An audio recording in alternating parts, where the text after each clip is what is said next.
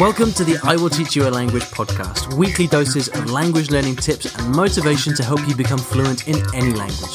With me, Ollie Richards. 안녕하세요. Hello. Bonjour. 你好. Привет. Hello. Hola. Good morning, everybody, and welcome to the I Will Teach You a Language podcast. Now, today is Friday, and that means one thing. It is time for the rules of language learning.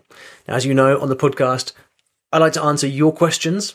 It's my favourite thing to do, but I also think it's important to talk about the lessons that I've learned and to give you my personal take on the questions that I think really matter in language learning.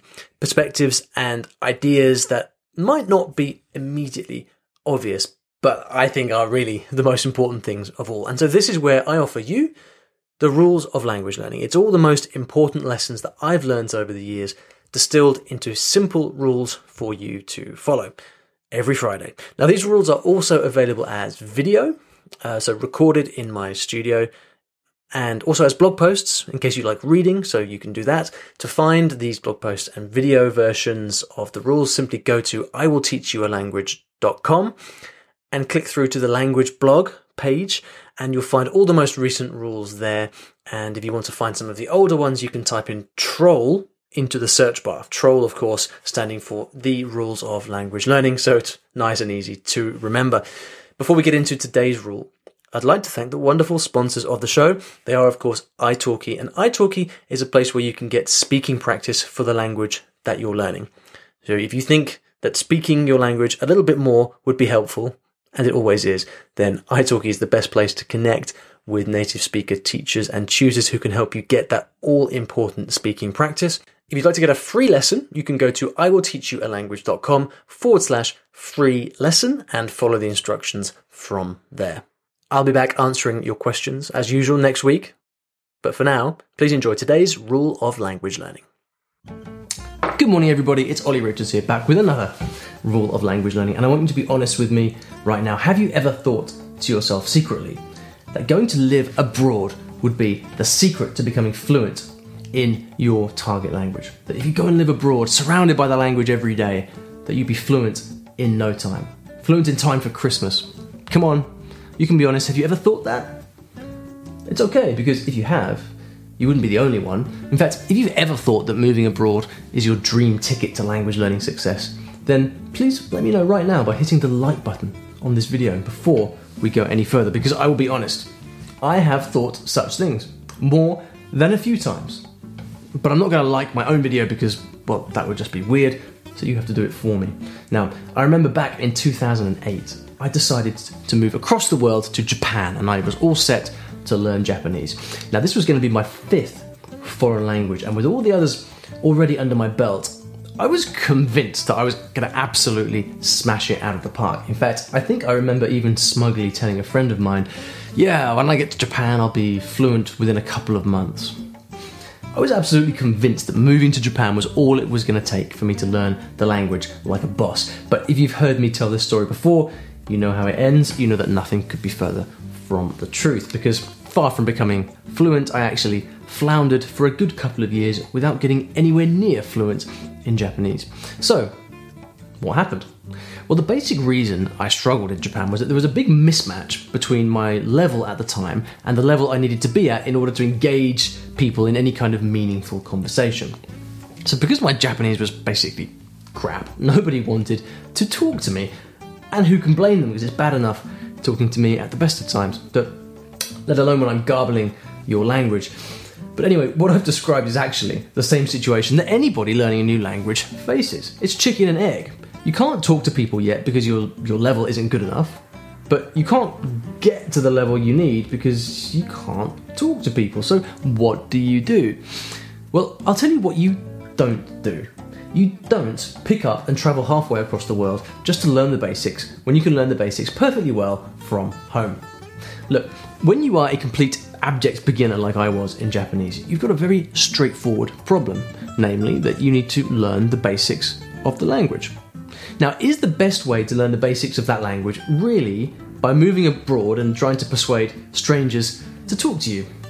No, I don't think so. Unless you are one of those lucky people who doesn't mind the Tarzan approach of forcing yourself upon unsuspecting locals until they cave in and talk to you. And for what? Like for a few minutes of random practice? But what about the linguistic immersion? Isn't it a silver bullet to be surrounded by the language all day abroad? Well, of course, unless you are literally pacing the streets all day, eavesdropping on people's conversations, you're probably not going to get all that much so-called exposure. Although you might get quite fit from all that walking, I guess. Let's be honest, you get more useful exposure by sitting at home with a coffee, a bag of crisps, and a Netflix account. Look, if your goal is to get yourself up to an intermediate level in a new language, where starting to talk to people becomes a viable option, you can do it just as easily sitting in your pajamas in your living room as anywhere else with good old-fashioned study. And so what's the point of moving abroad just to do that basic study? Can't you do that just as well by staying at home wherever you live in the world?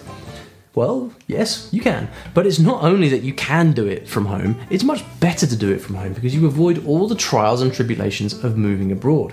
Spending loads of money, being away from home, feeling lonely because you don't have any friends yet, and so on. So save yourself the trouble. Get the study done while you're in the comfort of familiar surroundings, a routine that you can control, and a social life that keeps you happy and positive. Anyway, if I had my time again in Japan, I would do things very differently indeed. I would work my socks off for a solid 6 months at least before moving to Japan so that I could touch down in Nihon, already capable of having a solid conversation in Nihongo. Then I could have improved at a much faster rate when I was there, enjoyed the learning process more, and probably been much happier in general. And so I really do think that for most people, they're dreaming of moving abroad to achieve their language dreams without really understanding the reality of what it is going to be like, while all the time avoiding committing to doing the work right now at home where you're fully in control and where the opportunity really lies. So, is that it? Well, not quite. You see, firstly, when people move abroad, it can be for a whole host of reasons. Family, love, work. Language learning is probably secondary for most people. In which case, me sitting here saying, well, don't move abroad, is hardly very helpful. Sorry about that. It's also true that I have met people who have had incredible success with languages while living abroad. It can happen.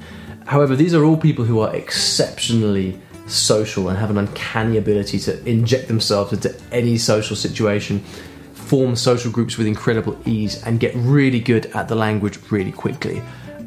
I'm personally just not like that, and I can't bring myself to do that. But if you can, then the results can be absolutely out of this world. For most people, though, the principle stands that you should probably do the work to get yourself up to a good intermediate level in your new language while still at home. Just get yourself a good textbook, or, I don't know, an amazing story-based course that's designed to take you up to a solid intermediate level. Hint, hint. And then start to think about moving at that point, so that with your intermediate level, you can already really communicate with people and begin to access some of the wonderful opportunities of being abroad. But I want to hear from you. Have you lived abroad? How did living abroad impact on your language? Do you agree with my cautionary tale about moving abroad to learn a language? I want to hear from you in the comments below. Ladies and gentlemen, if you have found this useful, take a second to subscribe to this channel so that you get new videos sent straight to your feed. And until next time, do yourself a favour and don't move abroad to learn a new language.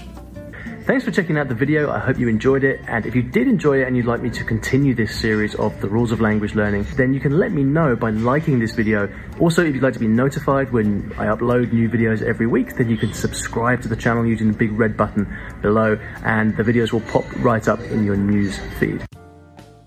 Thanks for listening to this episode of the podcast. I really hope you enjoyed it. And if you do enjoy the podcast, then you're going to love some of the email courses that I've created. These are completely free email courses which are written specifically for different languages and different levels.